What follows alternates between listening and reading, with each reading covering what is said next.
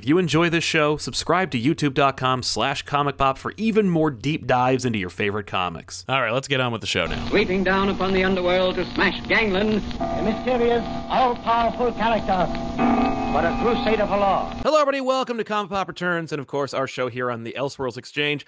My guest today is Jim Zub. Jim, welcome back to the show, dude. Oh, thanks for having me. I feels very familiar. It's nice. It's a warm and welcoming space. Well, I'm glad to hear it. We like to make things comfy here at Comic Pop Returns, man. You've been in the news in some great ways. I'm happy to talk about them. I want to jump into it. Before we get into the nitty gritty about Thunderbolts, because there's a lot to talk about, and of course, you've worked on Thunderbolts before. You're coming back to Thunderbolts now, but 2022 is a big year for you. Yeah, there's a lot of stuff going on. It's a fun and kind of a wild ride. There's a bunch of projects on the go. I know. Yeah, it's I was doing a little bit of yeah. like a mystery list of things that I was posting on my social media. I've kind of got like 10 different little projects on the go here and there. Lots of D&D stuff, lots of all kinds of superhero stuff. Yeah. Great. Can we talk a little bit about the Moon Knight plans? The Moon Knight plans. I can't go into too much detail on it. I did a short story for the Moon Knight with black, white, and red. Yeah, or blood. Yes, that's it. Yeah. And that was a ton of fun. I actually got to do a short story with Jabril Morissette. We did Glitter Bomb together. Yes. And so it was amazing to team back up with him. And he was a phenomenal artist when we did Glitter Bomb, both miniseries together. And he's gotten even better since then. Yeah. So it was a ton of fun to be able to do a new story with him and do a little Moon Knight thing. I've written Moon Knight before. Like I did, Moon Knight was in Conan's Serpent War. Yes. And that was like a really fun little taste. He's always been an amazing character. I cannot believe, I think it's like all the Marvel stuff. Oh, I know. Whenever you see one of these characters blowing up in the mainstream and you're like, wow, my mom knows who, Rocket Raccoon is, or like whatever. Like that's where we're at now with Moon Knight. Like everyone suddenly tells you he's their favorite character and you're like, that's cool. Yeah, good to know. Yeah. Every character is going to get their comeuppance. I've had a long standing history with Sleepwalker where I'm like, every time I toss out a character, I'm like, Sleepwalker's one day he's going to get his due. Yeah. Because there's a Vertigo pitch for Sleepwalker. They're just waiting in the wings for somebody to launch that character out. Wait, Vertigo? That's a different publisher entirely. Here. I use Vertigo as like a concept. It's like a Vertigo-esque pitch where it's like you get some Sienkiewicz art on this alien that it possesses you. But I'm telling you, every character will come around. They'll get their day in the sun. It's crazy when I think about I've still got a set just here on the shelf behind me. I've got a set of the deluxe, official handbook of the Marvel Universe. Yeah. And I will flip through it sometimes, not necessarily because I want to use the character, because that's from the 80s, but it'll remind me about a character. And then I'll look them up on the Marvel Wiki. And that'll get me down a rabbit hole of whatever happened to so-and-so. Yeah. And sometimes just seeing the evolution of the characters in the comics is crazy. And then every so often I'll trip across one of them and go, oh, right, Agatha Harkness or something. You're like, everyone knows who this character is now. Yeah. Like, that's so weird. Like that is such a deep cut character, or so you'd think. Yeah. And now, they're not, which is kind of amazing. Yeah. That handbook, man, is such an amazing resource. And it's got so many different roles to play throughout Marvel history. I know what was it? DeMatteis talks about how one time he was leafing through the handbook and he came across Kraven the Hunter, and in it he was like, apparently he's Russian, and that gave him the idea to do Kraven's Last Hunt. And it's like, wow, like someone, and it's just someone at Marvel wrote, I guess he's Russian, because that right. Well, and this is what's amazing about. So those books are an incredible snapshot of a point in time. In terms of continuity. But what was great about them was, for me as a kid, they were so exhaustive because you couldn't afford the back issues, and there was no trade paperback program. Totally. Like when I was a kid, there was a handful of trades that you would see in stores. There was the Dark Phoenix Saga was in trade. Long Shot was in trade. Yeah. Like the Death of Gwen Stacy, maybe. I don't even know. And like Kraven's Last Hunt, like Fearful Symmetry. And that was it on the Marvel front, it felt like. Yeah. And so every bit of scrap of knowledge I got of stuff that was, any comic that was more than $10, I was never going to be able to afford. Clearly. Exactly. And $10 was like a lot. That was like $30 now. Yeah, like what are you talking about?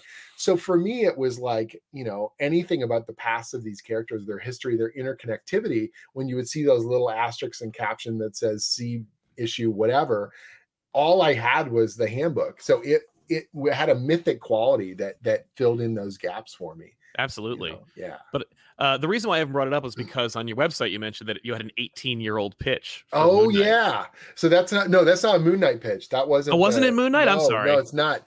So I do have an 18-year-old pitch that is going to be. It's so crazy. A friend of mine and I don't want to reveal too much, but I got it. We will totally do. We could probably do a whole episode about this when it finally gets announced. Cool. 18 years ago, I had this crazy pitch that I put together with a friend of mine who's also a writer.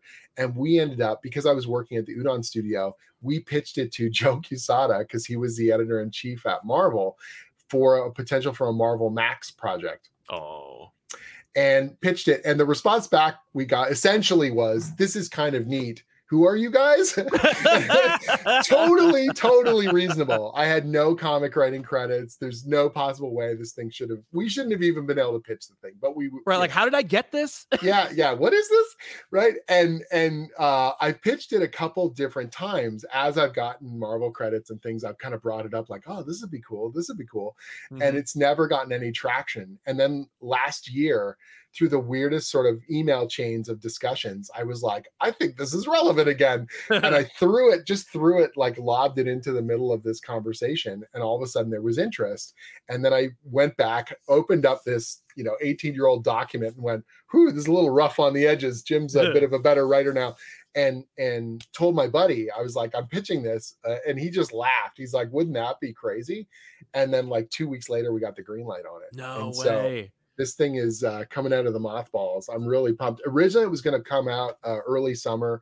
Now it looks like it's being pushed back to the fall. They want to give it a bit more room. And it's not super, as you might imagine, with an 18-year-old pitch, it's not time relevant to current continuity as much. Right. It's malleable. It's fungible. Yeah, there's some space there. So once that thing gets announced, man, it's such a trip for me to see this finally coming to life.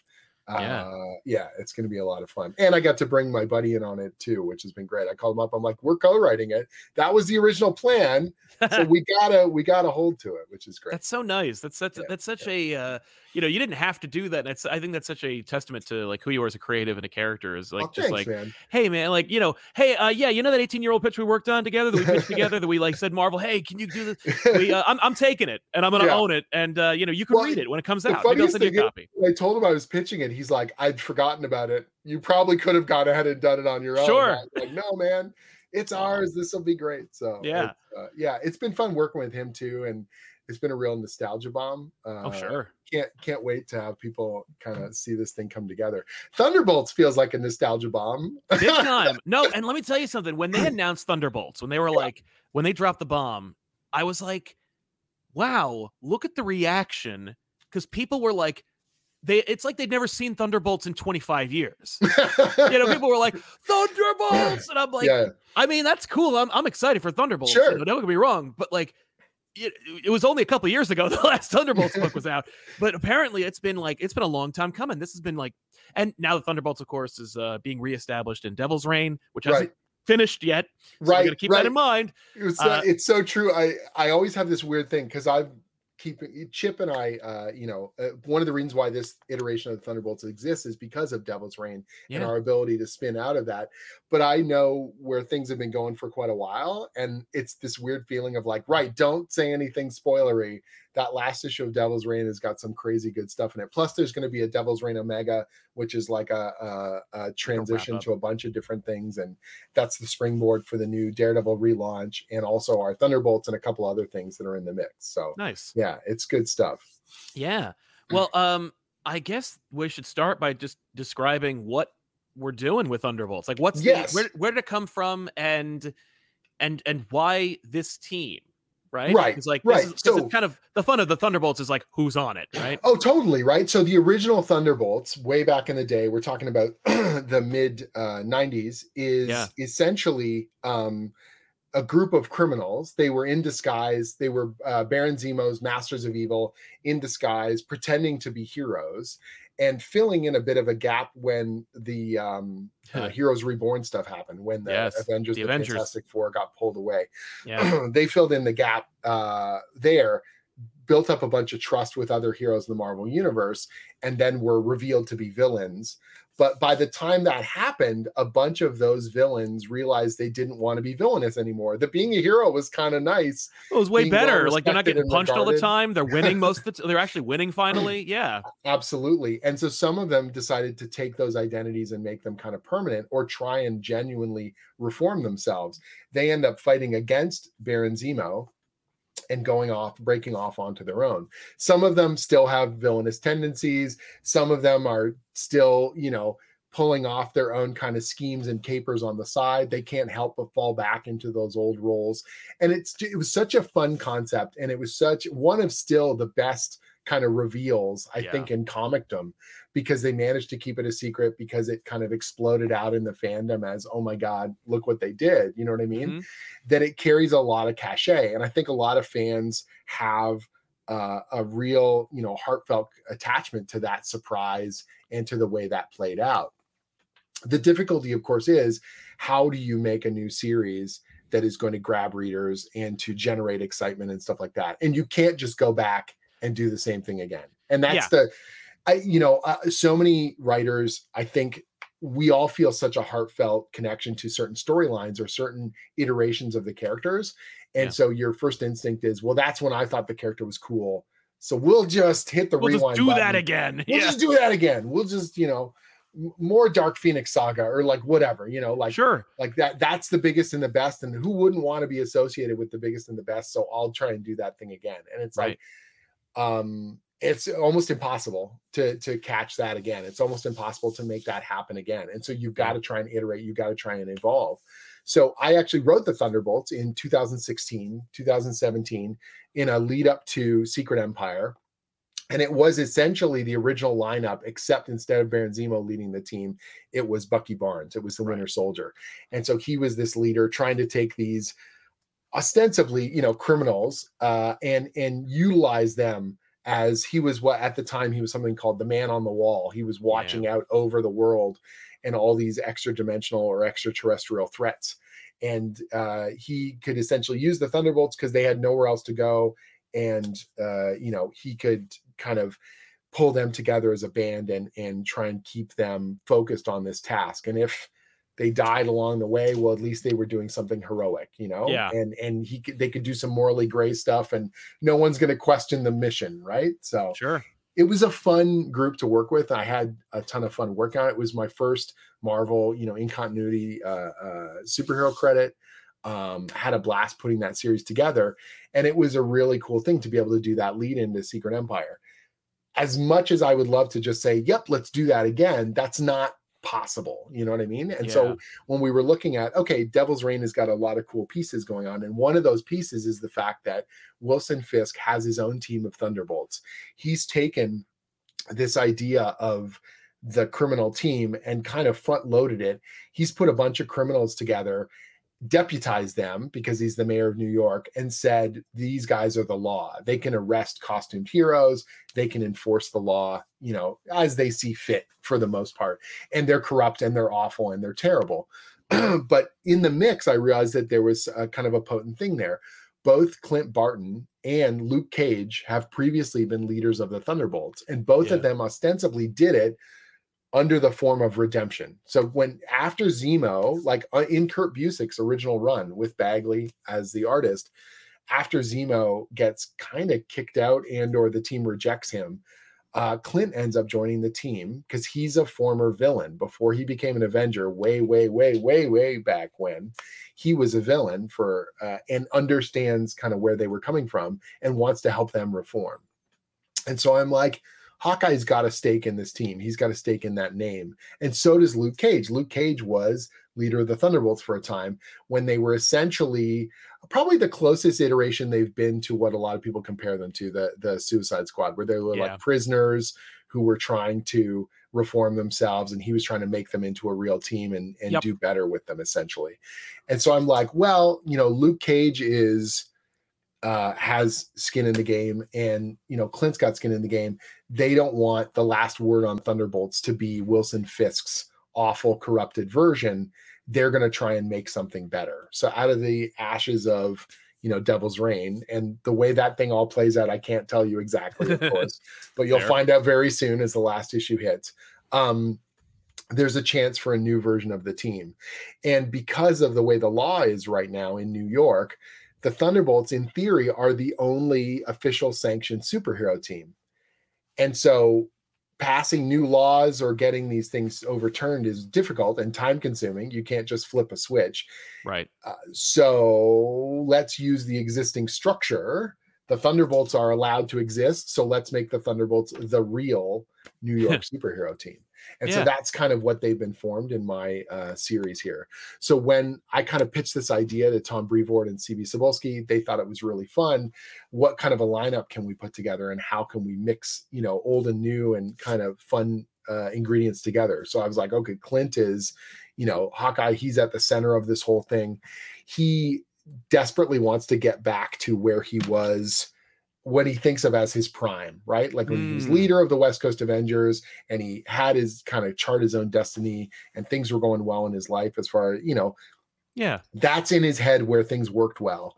Like the Fraction kind of era is all about this guy who's struggling with himself. And there's still ingredients of that I think are very relevant. But in my head, it's like, Clint's having a bit of a midlife crisis. And so he's like, I want to make the West Coast Avengers. That's when things were good. Yeah. And then Luke Cage comes to him and goes, hey, it's not the West Coast Avengers, but let's do this. And it's like, yeah, okay, I can do that. I can own that. Yeah. Yeah, we can make this happen. And it's all the barriers and all the challenges that are going to come up against him to try and make that happen. Yeah. And so the team that we put together is literally, I didn't want to have any of the West Coast Avengers because Clint doesn't quite get his way. He doesn't get to pick the members per se. Well, he's got to work with what he's given. Well, because that's a great place for that character because, he's got a goal. He's trying to accomplish it. Every time you look at a protagonist, you're like, what does he want? What does he need? In this case, if he had any characters that he could rely on, that he could fall back on, he would just slip right into that mode of West Coast Avengers. Whereas this, he has to constantly be reimagining and reforming and coming up with new ways to strategize and work with different people. And as a result, he'll change the character and grow or not, and that's right. That's the fun of the journey, right? Exactly. Right. And that's what I'm really excited about. So we put together this team that's a kind of really eclectic and funky in that way. Yeah. So Tom came back to me and said, okay, most of them should be New York based because that's how they're going to kind of orient it. Like, this is New York's team. These are your people, and they're fighting for you kind of thing. And so America Chavez just wrapped up that miniseries that was last year, and that ends with her in New York City. So I was like, oh, this is a natural fit.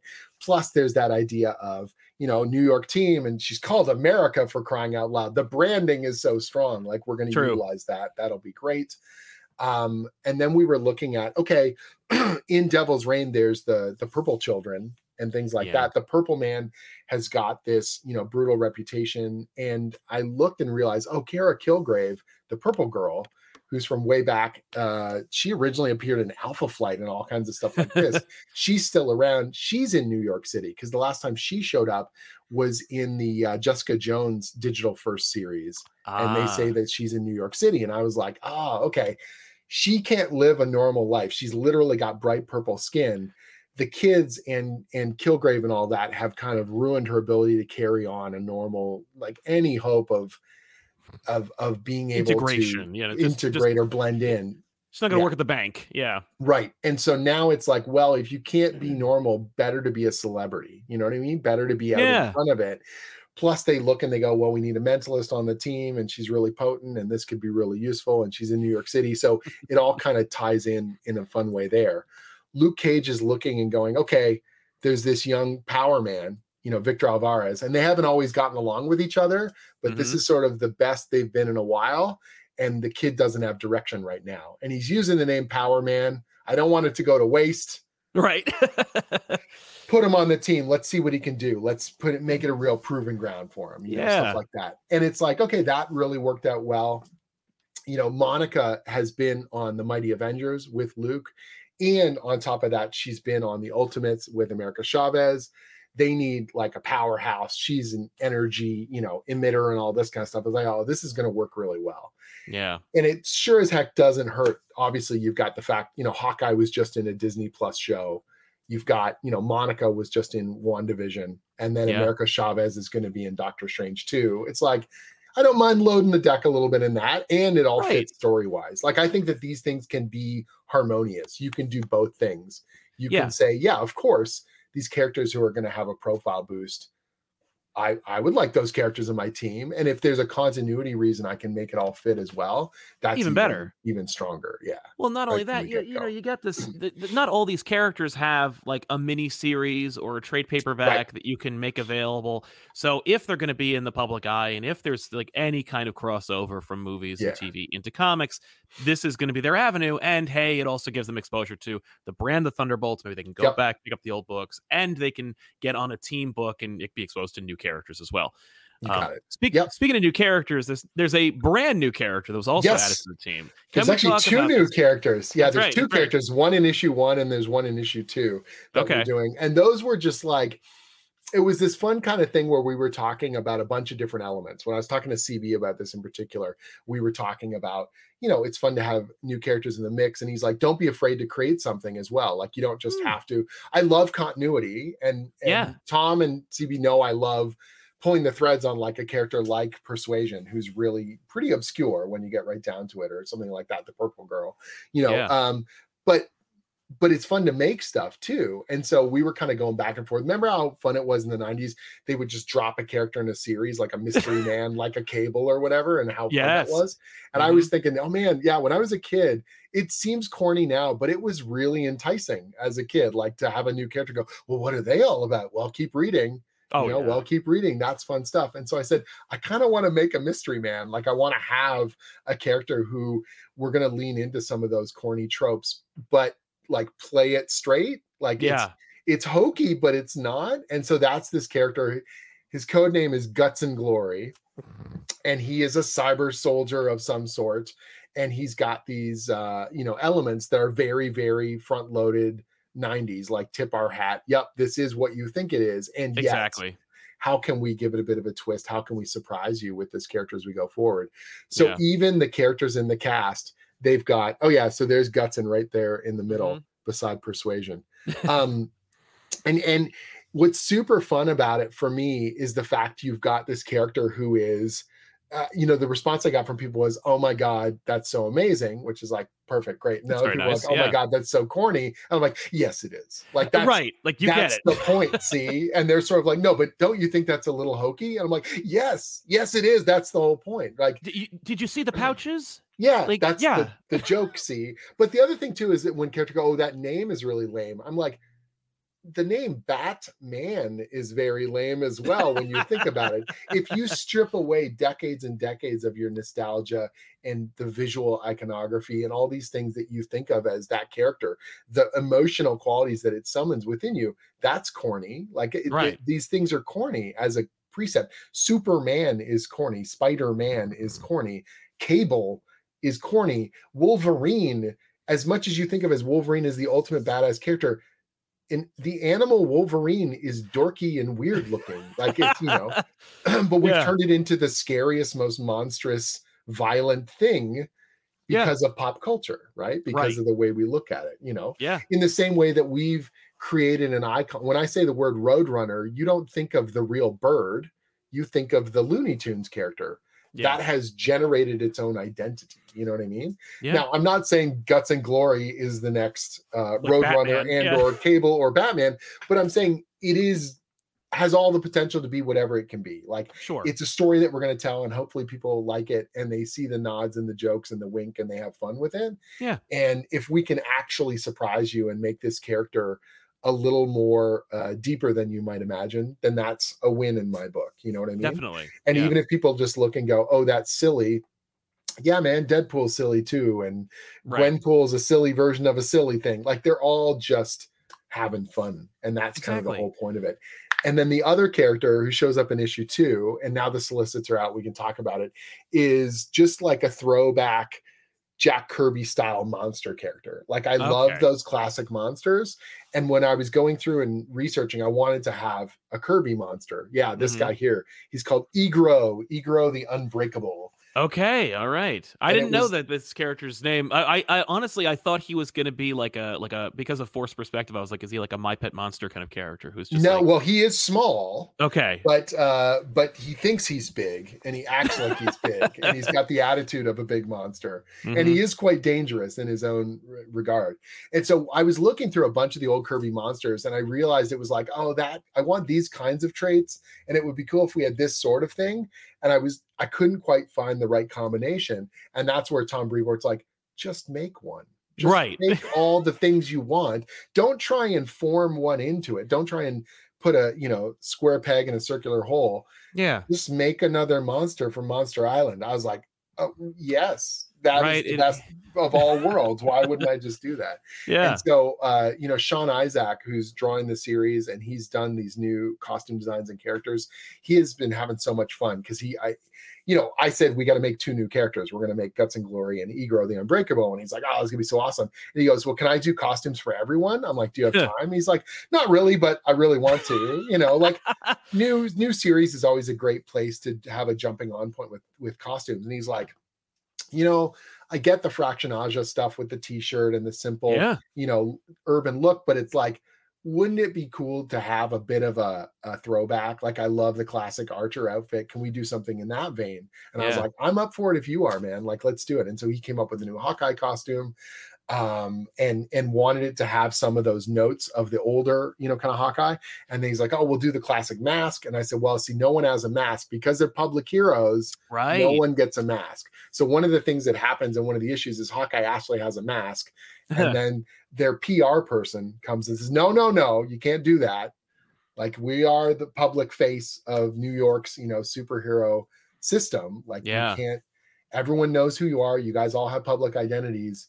You're doing this thing. Like, you've got to be out in the public space. But that also means, for example, they have to be answerable to the public. So one of the things we have I think in issue 2, we've got a press scrum where all of a sudden, after they've finished a mission, successfully or not, you now are getting asked questions by the press. And it's like, oh, what is this all about? Like, I don't want to do that. Yeah. But, Hawkeye's got to sit in front of these reporters and just get, and follow-up questions. And if he says something off the cuff and they go, well, that's not true, or like stuff like this. And so that was a really fun thing for me to do as well, to take that kind of a little bit of that celebrity idea and the media concept and trying not to make it like, I don't want to have terminology where it feels like, oh, this can only happen in 2022. Like the idea of the press is pretty universal, Sure. Oh, and so yeah. how do we kind of frame that in a fun way where Hawkeye is focused on, okay, I need team synergy and we have to be successful on the field. And now there's this whole PR spin angle he's not used to dealing with. Yeah. And, literally the taxpayers who are looking and going, don't blow the budget. The budget. And, and all the government sort of systems that are built into this thing that he doesn't want to address, but is a part of the job. Yeah. This is, I wanted an Avengers West Coast. I don't want to do this. So you're putting him into this space that he has to evolve and change. Yep. Will we be getting like a Trent Krim independent kind of character? So it's so funny you mentioned that. One of the things I said early on, and in my original document pitch was, this is, Avengers by way of Ted Lasso. And I have been very hard on my sleeve about that. Like, Clint is our Ted character who's leading up this squad where I wouldn't say he's as unqualified as Ted Lasso, but he's definitely up against a lot of outside forces. Yeah. And so that was very much in that thing. In some kind of ways, Guts and Glory is a bit of our Roy Kent. And like, there are some definite parallels there that I think are really fun. And I'm having a lot of fun playing into, so that if you know the show, you will kind of get a cute nod of it. Yeah. But it's still its own thing. Of course. You know what I mean? It's still doing its own thing. Like, as much as, Dan Slott's Silver Surfer was clearly a love letter to, all the stuff that he loves about Doctor Who, it was still its own book, right? Sure. And that's kind of how. Yeah. And if you didn't know, you wouldn't know. Like, if you weren't aware, you just enjoy the run Yeah. as itself. So for me, it's like, yeah, I'm putting some Ted Lasso in here because I love the show and I love the way that it wears its heart and that it's a feel good. There's a comedy element to it. Now, in this case, instead of sports, obviously it's superheroics, but I think there's a lot of cool parallels there. And there's a lot of that kind of underdog sort of goodness that we can bring to the mix. And that's been a lot of fun. And you got a lot of underdogs on this team. I mean, like, I remember the big push for Power Man and how, maybe he didn't get the success that people were hoping for. And maybe this opportunity for him to be not redeemed, but maybe another shot, take another shot. These and that's the thing that's so fascinating. Right? So one of the things it says is like, redemption of justice like lightning. And that's kind of the whole idea is that Hawkeye did you read Freefall? Hawkeye Freefall? Oh God, which one was Freefall? So that was the one, Rosenberg wrote it, and it's like Hawkeye has to do some crazy nasty stuff in that miniseries. It's the last kind of solo Hawkeye project. You should give it a read. It's really good. I should, yeah. And it is pretty dark in spots, and Hawkeye has to make some really nasty choices. And this is the first kind of platform for him post Freefall. Gotcha. And so a lot of people are like, are you going to address the messed up things he committed? That the Avengers don't want to talk to him and all this other stuff. And it's like, and like people died, like bad things happened. And I think on first blush, when people saw this announcement, they're like, oh, they're just sweeping that under the carpet. Oh no, I'm a continuity wank. I got to do all the things. So yeah, there's some chains trailing behind, behind Hawkeye. He's got some cleaning to do. Let's put it that way. And that's going to be interesting. And the press will pick up on, and, other things like that. Like he can't just run away from that stuff as well. And the same thing holds true with, the Purple Girl is, like Kilgrave's daughter, like that is going to be something for the gossip papers. That's totally that needs to be dealt with, and all these kinds of elements that I think are going to be fun to kind of lean into. And so, we're having a fun time with that sort of stuff too, where we're playing with the front facing elements of the characters and then the private elements of the characters, very much in, I think, that kind of Ted Lasso way where every character is struggling, some of it outward, some of it inward, and sometimes combinations of those elements. There's a hallmark to the kind of work that you provide when it comes to Avengers and Avengers adjacent teams, and that is this element of like hopefulness and joy. And like you notice it from, not to disparage any comparable work, but more to the point of like when you see something like No Way Home or No Road Home. I'm sorry. No Way Home it's still there. No Road Home, No Surrender. No Road Home, No Surrender. Like, just this kind of like unabashed joy of being like, hey, remember how much fun the Avengers were and how much I remember all this stuff and how we're not going to throw it away. It's just, here's another really fun, like, let's joyfully play with these action figures and say something kind of like, if not profound, meaningful. Right. And that we can move the ball forward with the characters and we're never pretending the past didn't happen or stuff like that. And I get it. Like it is easier in a lot of ways to just go, I don't care what happened before. This is what's happening now. Happens all the time. For me, like an issue number 1 does have to be new reader friendly, but I can do both. And I feel like the books that I've always enjoyed have done it both, where you read and you go, what do I need to know to be where I am now? This character did some bad stuff and now they're trying to do better. Cool. If I need to know the blow by blow of it, I can go back and check. But what I really need to know is where their headspace is now and why, in the sense of because bad things happened before, or because they made this terrible choice, or because they're trying to get back to who they were, or any of those kinds of character personality aspects, And so for me, it's like, I feel like you can do both. And I'm not just blowing smoke here. Like I feel like Thunderbolts number 1 is the best single superhero issue I've written so far. Like, because I feel like No Surrender has awesome moments. Working with Alan, Mark, and everyone on the team was so much fun. And I feel like we synergized really well. And I feel like I've done, like, the school shooting issue of Champions is probably the most heartfelt issue I've done as a single kind of done in one story. But in terms of like taking all the feelings I had reading comics growing up, like, this is why I love superheroes. these are the fun kind of ongoing stories, and these are the things in their way. These are the challenges that they're up against, where there's big action. Every character gets to kind of do something and have a spotlight moment. We set the table for future stories. We generate a bunch of momentum, and you are both new reader friendly. Like, you can jump in even if you didn't read Devil's Reign, even if you've never read any of the previous Thunderbolt stuff, but you know that this is not, that stuff has come before. Right. And that it's part of an ongoing Marvel universe, you know? Exactly. And it feels like, to me, it all kind of came together. And I sent the first script in, and I was like, yeah, this is the book that I, as a reader, would have loved to read growing up. This is the kind of team dynamics and a little bit of romance and a little bit of comedy and a lot of action that I look for in a book. And so if I'm happy as a creator, I hope that enthusiasm comes through in the readership, that people go, wow, this is something fun and special. Like, and hopefully a little bit of a curveball. Like, I remember when Spencer's Superior Foes of Spider-Man came out, and people are like, where did this book come from? This is so much out fun. Of complete left field. Like, who asked for a Superior Foes of Spider-Man book? And yet, what a fun ride, right? Yeah. Well, and that's, I think without that, you don't get Spencer on Spider-Man. Right.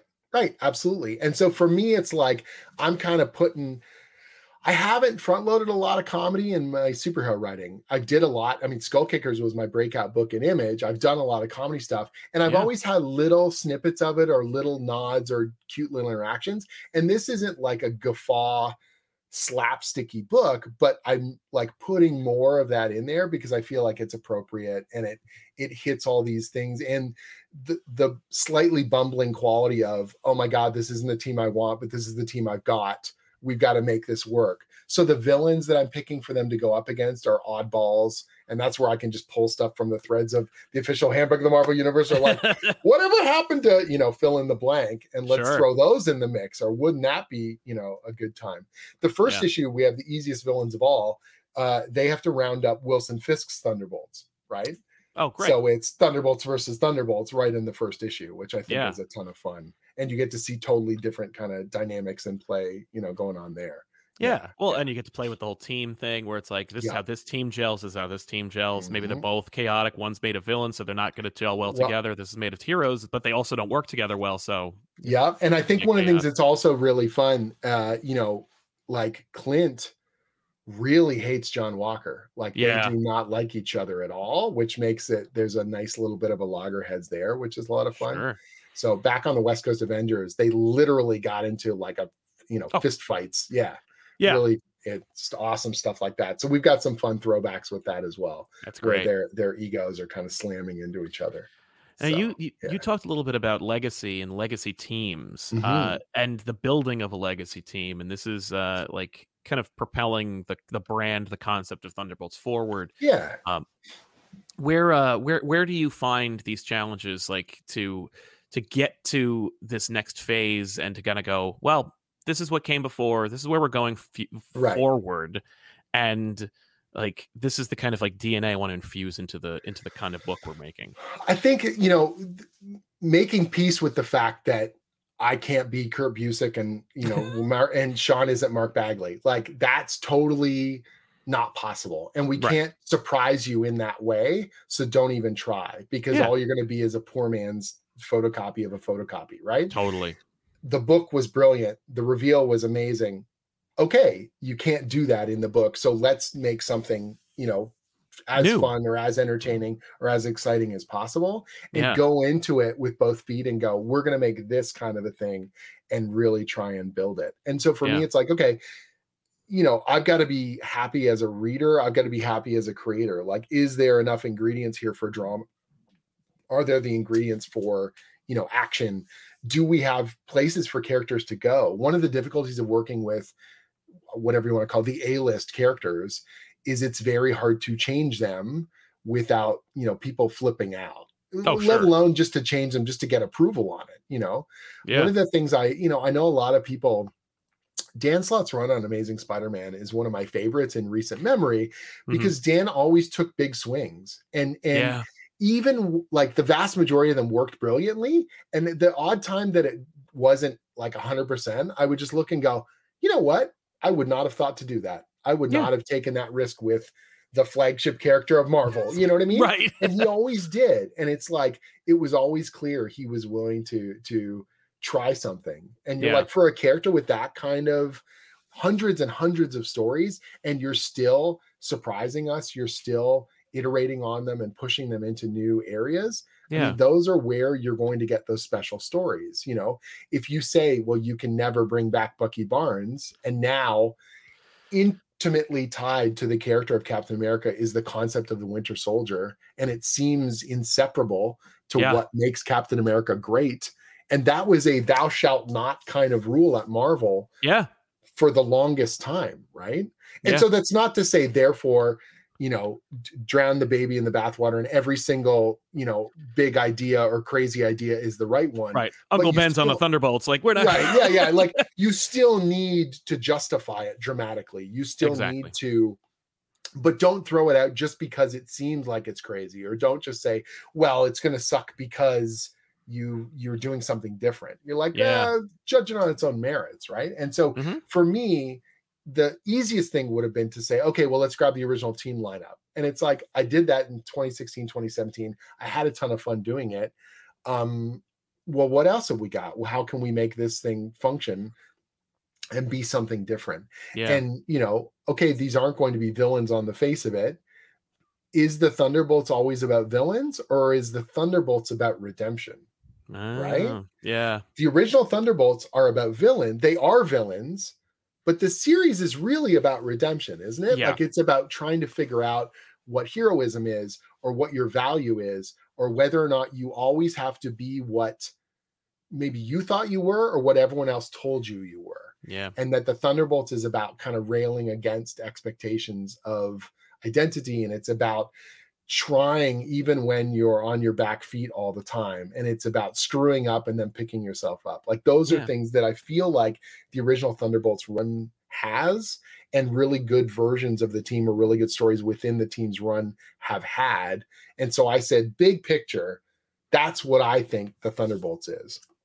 So we can do something that feels true to the Thunderbolts, even though it's not the lineup you expect, even though it's not the characters you expect.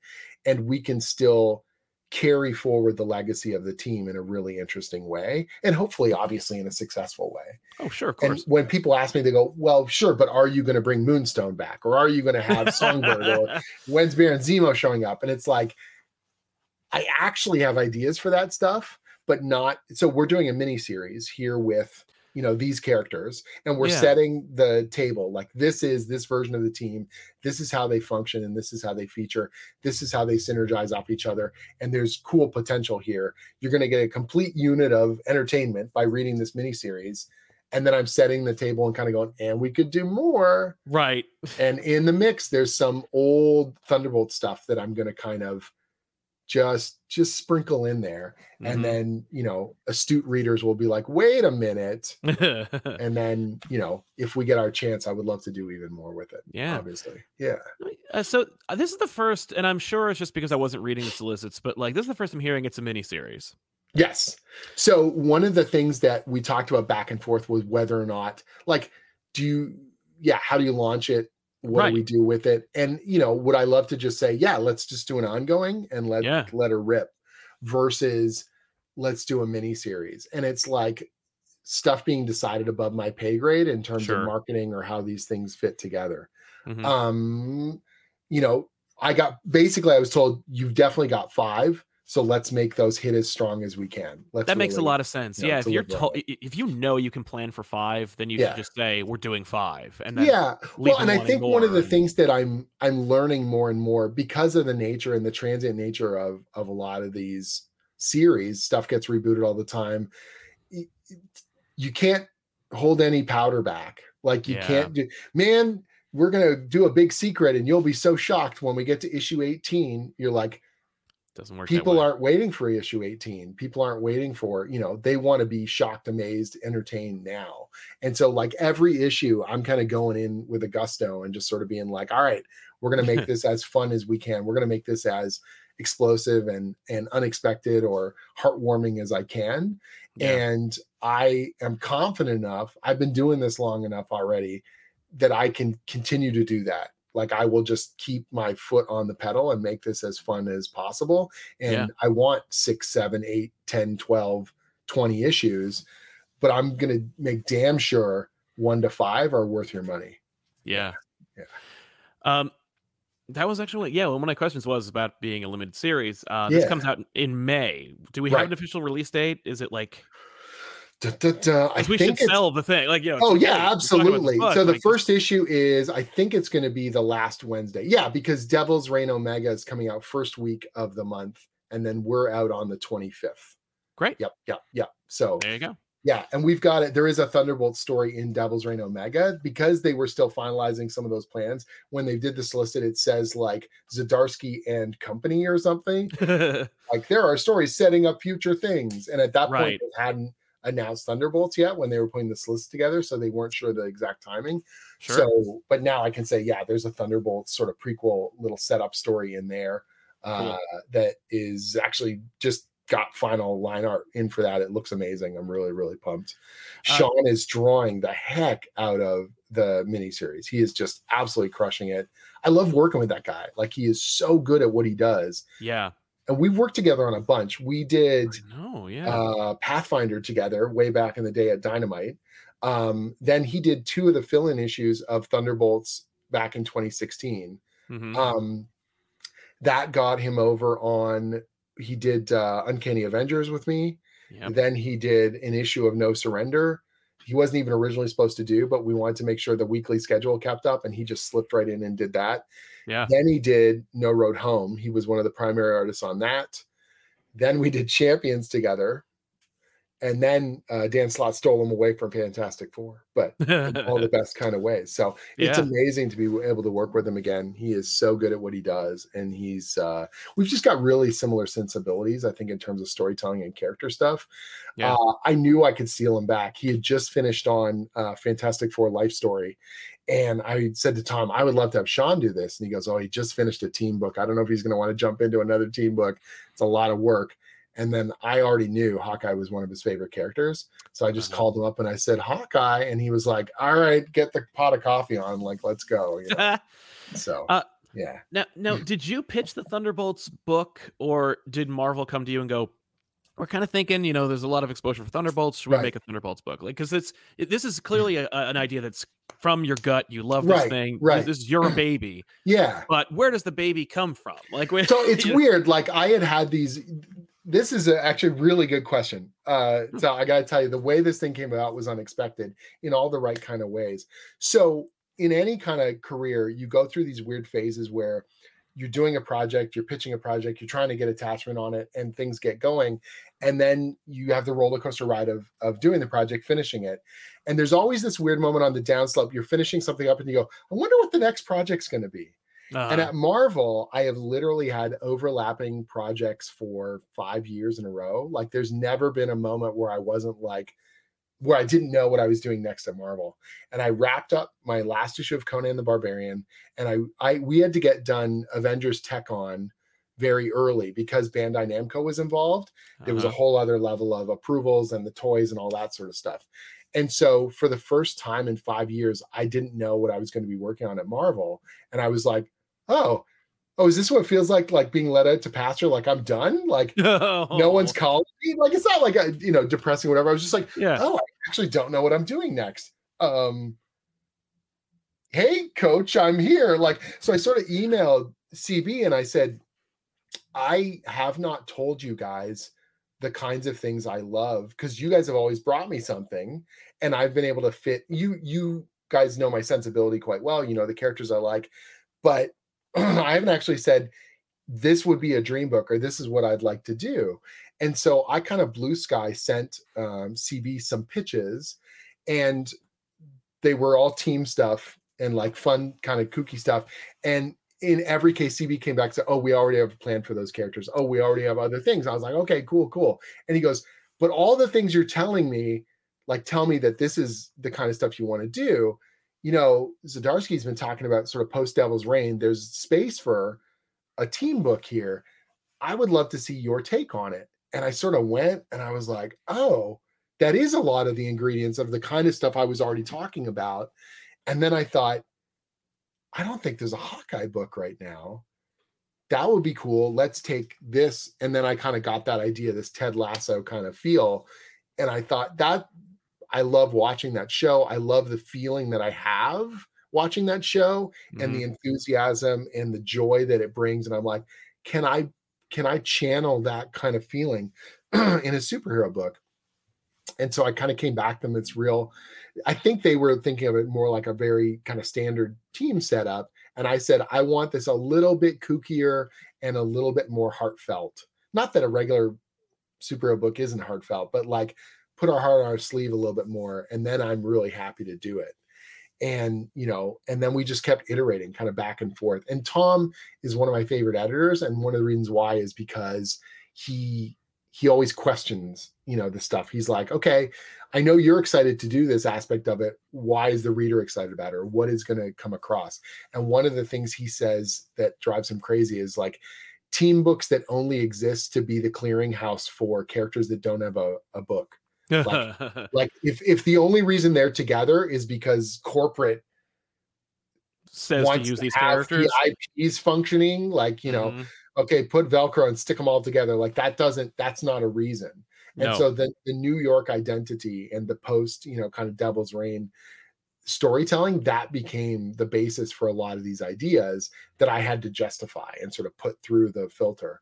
And the more I was able to justify it, the easier it got to build the story. You know what I mean? Because once you have to clarify, well, why is that in there? Does that make sense? If it doesn't, throw it out, you know? And so we changed up the cast a couple times in my original pitches and how it would work. And a couple of the characters that were in there where Tom was like, I know you like that character, but that alone is not a reason to put them in. And I had to agree with him. Like at the end of it, I go, nah, they don't really have a place here beyond my own nostalgic kind of wank going on. Yeah, you're right. Okay. You know, in some ways a new character would be better. In some ways this would be better. This would be a more fun dynamic. Stuff like that. The other thing that I've been doing, and we haven't talked much about in any other interviews, is I love, and this is a very, I don't know if it's a 70s or an 80s kind of Marvel thing. There used to be more emphasis on the support characters. Yes. Particularly in solo books, but like it wasn't, yes, Peter Parker is Spider-Man, he's the center of your book, but you got Betty Brant and you've got Gwen Stacy and you've got Captain Stacy and you've got J. Jonah Jameson and Robbie and all these other characters. Yes. And they fill out that world and they humanize the superhero experience. Absolutely. Yeah. And one of the difficulties I think with modern superhero writing is that there are so many characters. It's like both the love stories and also the dynamics are constantly superheroes bouncing off superheroes. It's like celebrities only dating celebrities. Like, there's no one normal left in the world. It's all just this avarice of the surface level of celebrity. And you're like, do you know what it's like to go grocery shopping anymore? Do you have any functional interaction with the normal world? Right. And so one of the other things I said was like, I want a pretty robust support system because the Thunderbolts are part of the government. They are answerable to the government. Therefore, someone is literally accounting and someone is doing PR. And I want their exasperation to be part of the storytelling. That, like, can you imagine trying to wrangle the superhero team for a photo op, right? Or any of those things, right? And I think there's something very grounded and real and fun in that. And let's do that, you know, as well. Because I loved, you know, it wasn't just about reading the X-Men. It was about, like, you know, all the, what is it like to go to the school and what is it like? And I know they wouldn't spend a lot of time in the classroom, but there was still that sense of this is a functional place or here's, you know, Stevie Hunter, the dance instructor, and she's got an interesting perspective on what Kitty and Ileana are going through in their mutant, you know, life or whatever. I love that stuff. Yeah. Yeah. No, yeah. I've been thinking about that for, I don't remember when I recently complained about that, where I was like, I think it's because after No Way Home, I'm like, I'm ready for a movie about Spider-Man where the B plot is about friendly neighborhood Spider-Man. Yeah. It's about like Robbie Robertson and his son or like dealing with, you know, everybody. You know, Endgame, Infinity War and Endgame were so phenomenal on this cosmic scale. Yeah. But you need to throttle things way back. Like Marvel is about, as corny as it is, the world outside your window or whatever, but it's true. And the feet of clay that these characters have to feel grounded in our world. And of course, the more you heap the alternate realities and the technology and all that stuff on it becomes harder to remember, well, what is a regular person going through? And I've been surprised, honestly, when after Endgame, I talked to my wife about this. She's a writer as well, so we'll constantly talk about stuff. And I said they're going to memory hole all the snap stuff. Like they're not going to keep bringing it up because it's going to be such a pain in the ass to keep it in continuity. They'll just be like, "Yep," and now the world's back, and they keep doing stuff with it. Yeah, it's true. In ways that shock me. Like I'm like, oh man, they brought it back again. Oh, they're still using it. In some ways, it heartens me because it's like, oh, they didn't forget. They're now showing what is the ripple effect of this huge event on Earth, on people, on daily lives. You know what I mean? And the more they bring it in there, the more it actually feels like Marvel, strangely enough. And I thought they'd just take the easy out. They'd just be like, yeah. And now we're back to normal. Let's get on with it. Yeah. And it's like, no, they've talked about how this has affected people. And so, you know, that feels like a very Marvel thing to me, like to have the man on the street kind of stuff, you know? Totally. Yeah.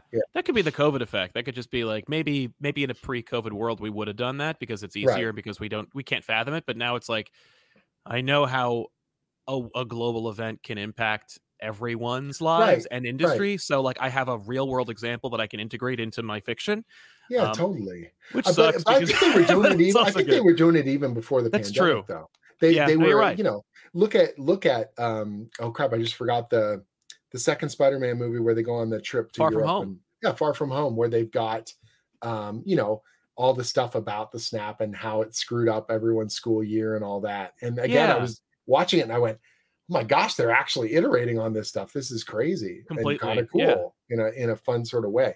Yeah. And so for me, one of the things I loved when I was a kid and you'd read a Marvel comic and even in the Avengers, you know, the Avengers now are this flagship, the greatest team that even though they're called Earth's Mightiest Heroes, I loved some of the real man on the street moments where like a taxi driver's yelling at Hank McCoy or something, or like, you know, that stuff's always entertaining to me. And so I've got a little bit of that as well, you know, where characters, there's a moment in issue 2 where the Thunderbolts show up and essentially people are like, no, things are already screwed up. Please don't, don't you be here too. Like, let's just, you know, and they're like, no, we're the official superhero team. And they're like, that doesn't mean anything. Like exactly every time a superhero shows up, like there's huge property damage and stuff gets destroyed and, you know, all this stuff. And you guys just leave. Yeah. And then there's a big mess, you know, and it's like, yeah, I think there's something really fun about that, something kind of ridiculous in its own merit. The very first time I ever went to New York City, I had the most New York moment possible. Okay, all right. And it has informed. And when I look back on those comics now, I laugh so much harder because I'm like, oh, these are real things. So what had happened was, we're stuck in traffic. I'm in a cab and it's terrible Manhattan traffic. And we're just sitting there and the windows are rolled down because it's like summertime and it's really, really hot. And I look out the window and basically there's a traffic cop about to give someone a ticket because they're parked, you know, illegally or whatever. And the person comes running over and is like arguing, please don't give me the ticket. No, look, I'm about to move. I can't afford a ticket. And they're going back and forth. I'm like, oh, this is too bad. I wonder what's going to happen. All of a sudden, this truck driver who's stuck in traffic rolls down his window and sticks his head out the window and goes, you give her that ticket. You give her that ticket. Don't let her talk her out of that. Don't let her talk herself out of that. She did the deed. Your taxes, I pay your salary and all this stuff. And the cop just looks over and goes, I give a ticket to who I want to give a ticket. You don't tell me who to give a ticket. And they start arguing. And the person's like, you shut up. She doesn't have to give me a ticket. And now they're all screaming at each other about whether or not the cops should give a ticket to the person illegally parked. And I'm just like, I wish I had the popcorn. Like, I'm like, this is so, everyone's being so New York and they're screaming at each other and the accent and well, how about you? I pay your taxes. You know, I pay for your salary. You're going to uphold the law or what? And I'm just like, oh my God. Wow. I am having the best New York time. Please don't drive. Like, just sit here so I can like drink this in. Yeah, because where's this gonna go? Yeah. So great. Oh, that's awesome. That's like, so that's now actually, every New Yorker in my comics is just like the smarmiest, most unimpressed.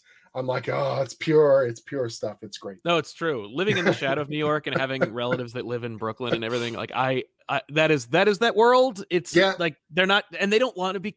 They don't consider themselves cartoon characters. No, like no, and they don't want to be treated as such, but they are. So like, amazing. definitely play with it, like, because they will. You know, Yeah. There's a great. I don't know if it's real or fake, but there's like a TikTok of like a dude who's like, "I'm in New York," and then like this woman like accidentally bumps into him and he goes, "I'm walking here," and she goes, "Stop it. We don't talk like that. We don't talk like we don't want that. That's not what we do." And he goes, "All right, forget about it." Like, just I could say that because I got New Yorkers. Did you ever see Frank Thierry actually did one of those New York Comic Con ads? Did you see those ones he did? No. So they did these ads for New York Comic Con, and it's all like this man on the street in New York reacting to cosplayers and stuff. And Frank Thierry literally plays. Have you met Frank, the comic creator? He's the New Yorkiest New York guy, right? And he plays a cab driver, and he's just like in the back, and a Captain Marvel cosplayer gets in the back, and he's like, "So what are you supposed to be?" Like this sort of thing, right? And they have this argument, and at the very end, she storms out of the back of the cab, and Thierry sticks out the window, and he goes, "I like the other one who had cancer." And it's just like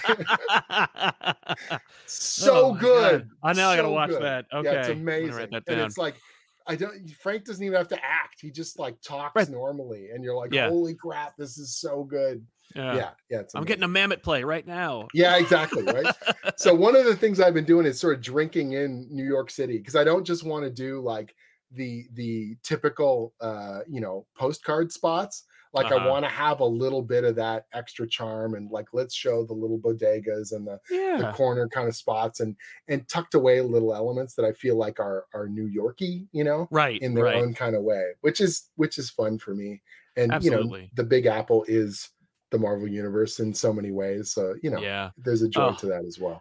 There's something, well, and it grounds it, makes it real. And for me as a kid, like, I think I was more of a Marvel fan when I was a child because it was so real, and because they'd say streets that I knew, and I'd be in a place that was where that was supposed to be, and I'd be like, "This is wrong. Avengers Mansion's supposed to be here." Right. And so I remember official handbook of the Marvel Universe. We're bringing this all back around. Yeah. They have that map of Manhattan, and I could think to myself, if I ever get to go, you could go to Bleecker Street. You could go to all these places. Where is Westchester County, and let's go to the Xavier School and all that. And it's not there. Right. But you kind of want it to, want to go just in case magic happens. Right. Wouldn't that be cool? And something as simple as you see the visuals of the city in that old artwork, and you imagine, Spider-Man swinging between the buildings. And the very first time you go to New York and you look up and you go, oh, there are those water towers everywhere. And there are those low rise and high rise buildings. Mm-hmm. Yeah, that does feel like a place where a character can perch on the edge of Hell's Kitchen and,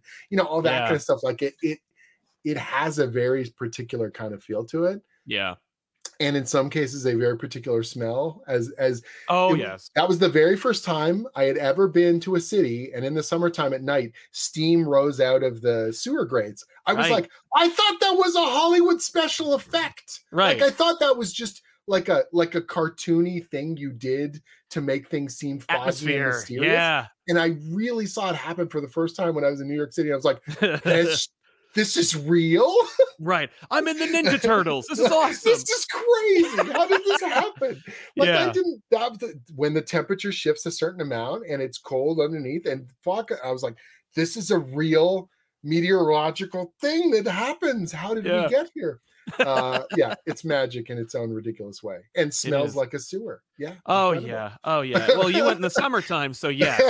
Yes. Oh man, no, I interned in the city in the summer, and it was a rough summer. Yeah.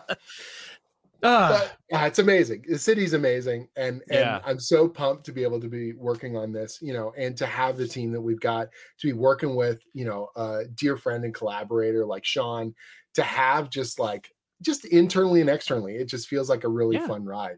And I'm hopeful about how strong we're going to launch with it. And obviously I want it to do really well and I want to keep it going. Yeah. But one of the best pieces of advice that I got was from a friend of mine. I don't want to talk out of school in terms of specific names, but it was someone who had done real flagship work at the big two. Mm-hmm. And when I was taught this years ago, I was talking about working on Avengers No Surrender. And we were chatting about it. And he just said out of nowhere, and he goes, "Hey, I know you're stressed. I know there's a lot on your plate." I was like, and he goes, "Are you still having fun?" And I was like, "Yeah, man. No, this is like the ride of a lifetime." And he goes, "Remember that. Like, remember that." And I'm like, "Yeah, of course." And he goes, No, it's not of course.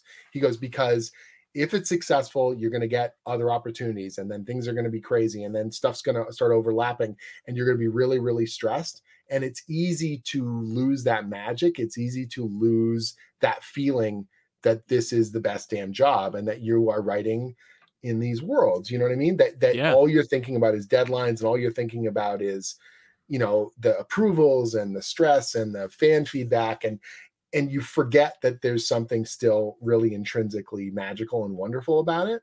Yeah. And he's like, that's not to say that it's not a job, and it's not to say that it's not stressful at times, but just don't make the stress the job. Like, right. Still enjoy. And if you put joy into the pages, and if you put joy into the dialogue and in the things that you want to see as a reader, then you're going to find the readers with the sensibilities that you have. Exactly. You know what I mean? Yeah. Well, you get what you give, that's right. That's how it and goes. So I've always tried to do that with the Marvel stuff. Like with all the projects I do, obviously Dungeons and Dragons, whatever, Samurai Jack and all these other things. But like, because I grew up on the Marvel books, I was really scared. The first few books I did, I was just like, am I going to break this? Am I going to screw it up? Mm-hmm. And then what I realized was the more joy I was putting down on the page, the better response I was getting from readers, the better response I was getting from editorial. Like, that has to be a priority. Yeah. And Tom and CB are the kinds of editors who are also like, if you believe in something, fight for it. So we would have these discussions about what I wanted to do. And if the first version of it I sent didn't hit the mark, they would question that. Like, well, what can we make better? Or why isn't this? I don't believe in it yet. And it's like, okay, I've got to make you believe. If I can't make my editors believe, how the hell am I going to make readers believe? Right? Exactly. Yeah. And so that's got to be the task. Like, okay, my goal is to communicate and to entertain. I need to communicate and entertain to my collaborators, and then I got to communicate and entertain to the audience, right? Yeah. And if I'm not doing that, then go back to the drawing board and either figure out if I need to change or if I need to communicate it better. And that was the key. Like, why is Clint at the center of this? Because there's a really good story reason and an emotional reason and a fun payoff, and let's do this thing. All right, now they're convinced, we're going to do it. That's the job, right? That's right. Yeah. Jim, thank you so much for being here. Ladies and gentlemen, Thunderbolts is dropping at the end of May. Pick it up. Pre-order now. Pre-order now. Yeah, tell your comic shop if you want it. Let me tell you something. As a person who was unceremoniously kicked out of digital comics for no good reason whatsoever, let's not get into it. But let's just say I'm getting more into physicals again. The pre-ordering thing, while I don't necessarily like it, it's the only way we know how to sell a book. It's massive in terms of the way that a retailer will respond to it as well. If they see a bunch of pre-orders, they will up their orders. They will make it a bigger priority. You know what I mean? And it's massive in terms of that. It's true. Like, that's how you get your book to continue. That's how you get an ongoing series. It's just from pre-ordering. For sure. But I got a little stack. This is on there. Check it out. Jim, what else is going on that you want to tell people about before we head out? Yeah, so I've got a bunch of projects on the go and a bunch still to be announced this summer. But of what has been so we wrapped up a Dungeons and Dragons miniseries called Mindbreaker. We're doing a D&D annual this summer, which is like a one-shot special. If you've never read the D&D comics, this is a self-contained story. And it takes place in what's called the Feywild, which is like this kind of wild, crazy space where it feels like almost anything can happen. So it's like big, whimsical fantasy. I'm super excited about that. I've got a story in Moon Knight, White, Black, and Blood, and that is coming out in, I think that's the 4th issue. I've got a story in there, which I'm really excited about. Obviously, Moon Knight's on everyone's mind, and it's amazing to be able to do that stuff. Now I'm trying to track through my brain. Has anything else been announced that I'm allowed to talk about? Because I don't want to spoil stuff here. There's a bunch. It feels so insane right now in terms of, I just wrapped up Life of Wolverine. So that was a Marvel Unlimited digital series, what we did was, like, there's the X Lives and X Deaths of Wolverine that Ben Percy did, and there's a lot of time and continuity jumping around. So the idea was, let's give readers a real solid baseline for what Logan's history is, which meant I read like over 300 Wolverine comics and had to sort of pin, okay, these are crucial moments. This is how this stuff works. And then try and pin certain aspects to the slippery Marvel timeline. So certain events, like obviously World War II is World War II, but then how does this stuff all fit in the middle, and in what order do these things have to have happened in? And cleaning up some of the threads between this stuff.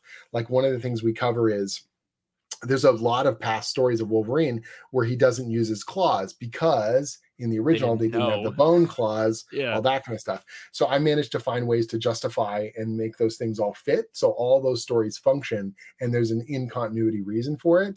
And yeah, it's just really dorky stuff like that. That's was awesome. It was a lot of work, but it was a lot of fun. I got to work with this great artist, Ramon Bach, and we'd worked together before on one of the Figment miniseries, actually, but he's done a lot of superhero stuff as well. And Mark Basso is an amazing editor, and he gave me this crazy task. It was really funny because when he sent me the project, it was like, hey, we want to do this timeline of Wolverine. And he had put together, like, I don't know, maybe 20 bullet points of key events that had to happen.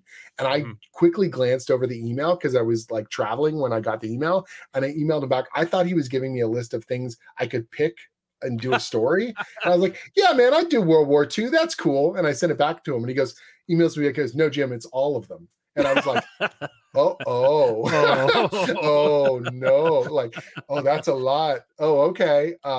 Yeah, I think I'm up for that. Send me a lot of PDFs. This is going to take a while, you know? Yeah. So, but it was a really cool challenge, and it was really fun. And it was neat to dig back into some of the stories that I had read when I was a kid, but hadn't read recently. Yeah. Like the Kitty Pryde and Wolverine miniseries. Yes. Great miniseries. I had not read that in decades. And just going back and sort of going, oh, right. So that is, you know, in between these other stories. And that's a huge sort of evolution of Kitty Pryde's character and all these other elements. I was like, oh man, I remember really liking this. And now I know why. Like, it's neat to sort of look at those things in the rearview mirror, you know, and to reread some of those stories.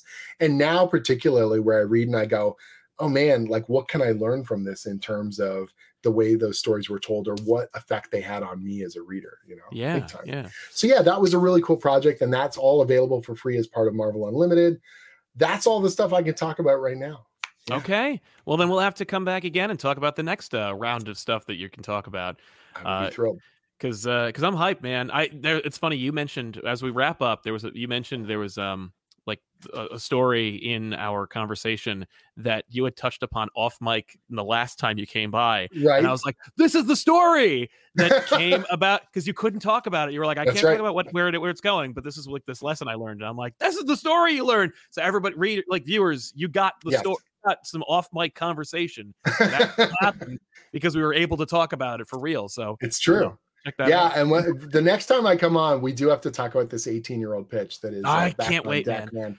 That is the weirdest sequence of events, and I'm so pumped to be able to bring it out and then be able to thread the needle and just go, hey, sometimes this is also why. By the way, real quick piece. Yeah, people will ask me all the time, what would you have done? So they'll say, well, what would you have done if you'd have continued Thunderbolts after Secret Empire? Or what would you have done if you'd have done a longer run on Champions? Or what were your plans for fill in the blank for whatever character? Yeah. And I never, ever want to publicly reveal that stuff. And the reason why is you never know. You never know. If I'd have said this 18-year-old pitch and just been, it'll never happen. Here's this cool idea. It never would have happened. It just would have floated off and been dead. Or sometimes, you know, you use different parts of the cow, man. Like sometimes there's 2 missions that we did in Black Panther and the Agents of Wakanda. Mm-hmm. They were from my original Thunderbolts pitch. Oh, wow. Because when I pitched the man on the wall idea, there was like, well, what kind of threats could the Thunderbolts be up against? And one of the threats I had was in there was the idea I wanted to bring back the Live Wires, that crazy old Adam Warren thing. And it was like, remember the Live Wires? Those were weird, you know? And it's like, oh, this could work as a Black Panther and the Ages of Wakanda thing. I think this is totally valid, you know? Yeah. And so that's the kind of stuff that you just hold it in reserve. You never know. Maybe. No, it's true. And God knows there's so many parallels between Marvel and DC. Even if it didn't happen at Marvel, it could, translate it. Yeah, you got a baller Daredevil pitch. I could use that with for another street level superhero somewhere. You know, I wonder. I mean, it's crazy now because Zdarsky's writing both Daredevil and Batman. You're like, dude, you're doing the street level duo that everyone, you know, like imagines. How do you not cross pollinate? Like, how do you keep those two separate? I'm going to be really curious to see how he's able to do that. Same. Yeah. All right. So there we have it. Go to jimzub.com if you want more. And otherwise, we'll see you guys next time with another episode. Thank you so much for being here, Jim, and for lending your insight. And we'll see you guys next time. Take it easy.